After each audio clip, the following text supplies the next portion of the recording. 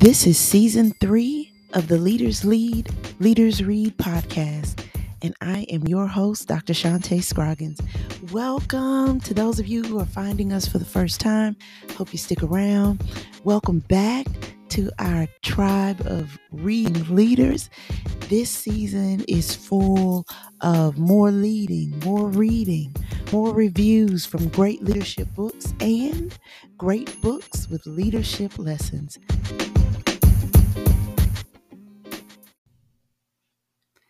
Hello, leaders. Welcome back. We took a little break to read, and I am excited to bring this selection for us to consider. It's called Leadership Vertigo. The copyright, let's flip that page and see. Copyright is 2014 by S. Max Brown and Tanveer Naseer. Here's the subtitle: Why Even the Best Leaders Go Off Course and How They Can Get Back on Track. Now, you or someone you know may suffer from the condition that is vertigo. And vertigo, the authors are saying, is not usually that obvious. It doesn't always impair our ability to act or move, but vertigo results when the brain believes the false signal and acts accordingly. So here's the definition to get us all on the same page. Leadership vertigo refers to false signals being sent by our brain, asserting that everything is moving along as it should when it's not. So while all of us are susceptible to experiencing this distortion in our perception, as a leader, the risk is greater because it's your vision and guidance which serves to inform your team as to whether things are going well or not. As leaders, we intuitively understand and appreciate the benefits that certain measures of theory and study and success will bring to our team, yet we struggle to make these changes a sustainable reality. The problem we face, here's what the authors say, is not a lack of knowledge of what's needed to create the kind of workplaces we admire and attempt to emulate. Rather, the problem we face is the phenomenon of leadership vertigo, which distorts our perception of the realities our employees face in the workplace. These days, there's several ways to label it. It's an issue of organizational culture. There is a lack of awareness on the part of the leader. There is this tone deafness, just being completely oblivious to how the leader is perceived by or comes across to the team and subordinates. Here's another passage. Leadership vertigo sends us false signals, assuring us that we are applying proven leadership theories and concepts properly. Consequently, problems that arise may give us the misconception that these approaches don't work in the real world, or at least under the unique conditions found in our own organizations. And they go right into examples. This book is instructional and anecdotal. So then we see one of the first examples laid out is when employees might be treated to a really nice lunch, only to be heard later complaining that the time spent on the lunch could have been spent working. Or when leadership recognizes an individual or a team and it doesn't elicit any happy feelings or motivation that they were counting on. Or even when a leader may be making their best effort to connect with their team on an authentic level and thinks that their attempts are working, but it's actually not. This book challenges our perception and offers, by way of solution, 4 leadership principles to address vertigo. And I will say that this book is a creative way to represent some time-tested solutions. So these solutions will not sound unfamiliar to us, but I love the way that it's presented by the authors. Leadership principle number 1, build community. An environment where people want to give their best requires a sense of belonging, a sense of community. This all begins with respect and recognition. Effective leaders celebrate when others succeed. So, this is our Maslow point, and uh, creating a culture, creating a workplace environment that fosters a sense of community. I think some places go overboard in the idea of family. I worked at a place for over 10 years, and um, I watched the children of my coworkers grow up. I, watched life changes happen with different coworkers. Parents passed away, divorces, all kinds of things, moving to a home, good news and bad news. And you can get into this illusion that because you spend so much of your waking hours with the people you work with, that there is a family dynamic, when it's not. Family is different from community. This is not what the author's saying. This is just my addition to the book, my processing of the principle on building community. Leadership principle number 2, develop competence. The energy level and the emotions of the leader are contagious. Isn't that the truth? The way that leaders relate to others directly impacts results. Our team members will take their cues from the energy and attitude we bring to the table. Oh my gosh, if I had a scrolling marquee, it would be blinking right now. And we're going to go into a little more detail for these principles, but this one is huge because developing competence here uh, has little to do with skill. And we train and we take the workshops and the seminars and the classes. We go and we earn the degrees and the certifications. This book really could enhance a leader relationally. Leadership principle number 3, earn credibility. Credibility requires trust. They said authenticity and self-awareness are paramount to establishing that trust. Too many leadership, air quotes here, skills are merely techniques that are perceived as gimmicks by employees because they aren't real. We have to earn our credit with our teams. There is a buy-in that we need. And I understand there's some leadership dynamics where uh, the relational piece is lagniappe. It is extra because the assignment or the task of the team is very cut and dry. It's very black and white, no nonsense. Here are the instructions. We just need to do this, and we'll celebrate when it's over. But there is a continuity that this book suggests for leadership practice, that we have to earn credibility with our teams beyond our skill. It's not just what we know, but how we are able to rally, how we are able to gather our team, to push them forward, to get to the desired result. There are different ways to do that. Leadership principle number 4, cultivate compassion. Ding, ding, ding, ding, ding. Cultivate compassion. Compassion requires courage and vulnerability to listen, understand, and act. Wise leaders learn about others by asking questions. Serving others with genuine concern for their well being creates meaning. I want to go back to this statement: wise leaders learn about others by asking questions. I have a colleague in another country. His name is Danny Sims, and he made a passerby statement in a conversation we had a while back. And he said, if you can say it, then you can ask it.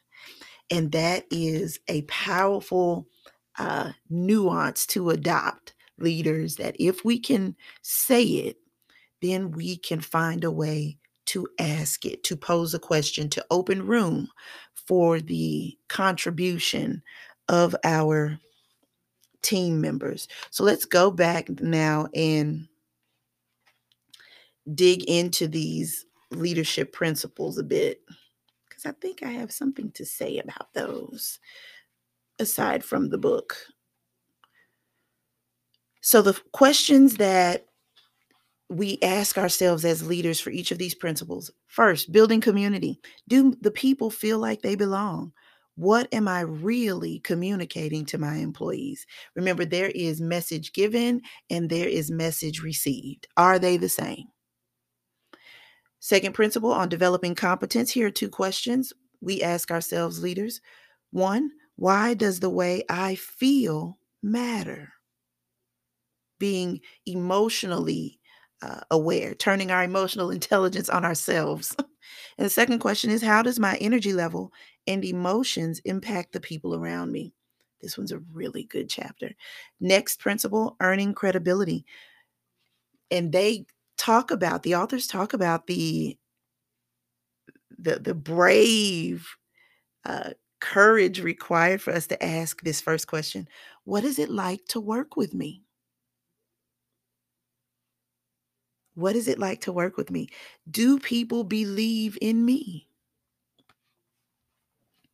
Powerful questions. And then the fourth principle in cultivating compassion, the two questions are: one, how am I helping my employees to do their best work? And two, how am I able to help them grow? All right, so now let's dig in. On the leadership principle of building community, one of the top priorities of today's successful leaders is to help employees feel a sense of purpose in what they do, as well as feel like valued members of the organization. Speaking to their value, there's a sense of respect, there's a sense of recognition from the facility staff who's responsible for cleanliness and disinfecting these days and upkeep, to the C-suite and our senior leaders, everyone in between, from the administrative staff who really does make the whole machine run, uh, to those who represent the company or the organization, to um, investors and stockholders and all. Having respect and recognition for the contribution of all. They give a wonderful anecdote of a CEO who noticed overflowing trash cans and sent out a directive that until the company trash cans were maintained at a satisfactory level, he would take out his own trash. And the employees watched him do this, and it opened a door for communication. Um, Community, the authors say, has to be anchored to something. It needs to be tied to a vital element or credo, a shared purpose or cause for it to truly matter to the employees and to those the organization serves. So the real problem often comes down to what we foster and communicate through our leadership. Do our actions and words engender a sense of belonging, a commonality in our collective efforts among those we lead? Or do we simply treat our employees as task oriented workers whose sole function is to fulfill their larger part of the process, their part of the larger process? So building community means paying attention. Paying attention. Come here, wonderful quote from the movie Sister Act. If you want to be somebody, if you want to go somewhere, you have to what? Wake up and pay attention, leaders. We do not lead in a silo, and we cannot get the job done without our teams. And so recognition and respect are also balanced out by accountability. Let's go on to the next principle, developing competence. Leaders need to develop a greater awareness of our energy level on any given day, as well as our emotional attitude during day to day interactions with those we lead. Now, this chapter speaks a little bit to how we need to, leaders, create a buffer, build in a buffer for our triggers. So that means if we need to take a walk, let's take a quick walk. If we need to step outside, get some fresh air, get some vitamin D from that sunshine, let's do that. If we need to change pace, change course right quick so we can transition, especially for those of us who go back to back to back to back in meetings and we're just drained. We're talked out, we're zoomed out, we're zoned out, and we need not necessarily a cup of coffee or tea, although that could be appreciated. We may need something a little more, a song, a diversion that can help us improve our mood, and then go into the important talks and calls and meetings so that we can continue to relate to others successfully. Most leaders, Brown and Naseer say, unfortunately lack an awareness of the moods of their employees and consequently how their emotions are impacting how they approach their work. This in turn impacts how leaders treat the people around them because empathy relies on self-awareness, and if our self-awareness is weak, our empathy will be weak as well. Remember, when our defenses are low, when we're tired, when we're angry, when we're on the defense, our filters are a little flimsy. And so we have to position ourselves in a way to keep ourselves together. Good self-government, that's it. Good self-management, good self-government. Here's an exercise the authors give to take a look at our energy and emotions during a typical day at work. Take a sheet of paper, make 3 columns on it. Column 1, write the tasks you deal with in a typical day. Column 2, write the emotions you normally feel for each task. That's the center column. Don't overthink it, just your honest emotions about these tasks. And in the third column on the right, using a scale from 1 to 5, 5 being the highest, rate your perceived energy level when you perform these tasks. And observe yourself during a typical day at the office, and note your dominant emotion throughout the workday. Note your average energy level. Are there any surprises? How many positive experiences do you have throughout the day? What is your average daily ratio of positive to negative or neutral experiences? So there are ways here to assess our competence for leadership. Principle number 3, earning credibility. One great thing about this book, I'll say, is that the whole book is written, it's basically a reflexive piece. It could have been a journal. They could have added in journal pages for reflection, because this book forces leaders to look inward and to search our own leadership style. The authors quote Kouzes and Posner, who say that credibility is gained in small quantities through physical presence.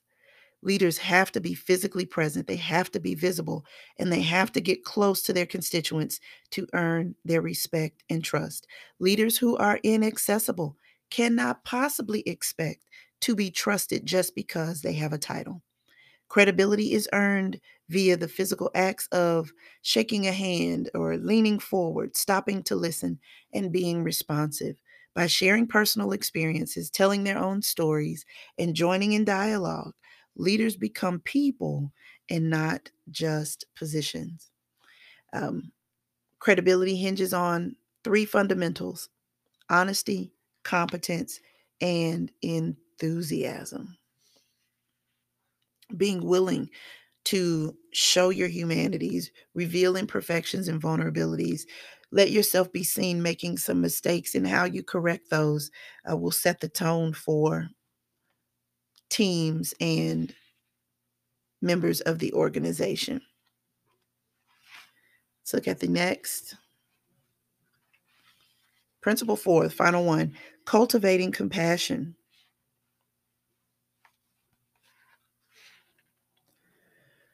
Answers to how am I helping my employees do their best work and how am I able to help them grow lie in both how effective we are in consistently listening to what our employees tell us and in learning from them what it's like to work for us.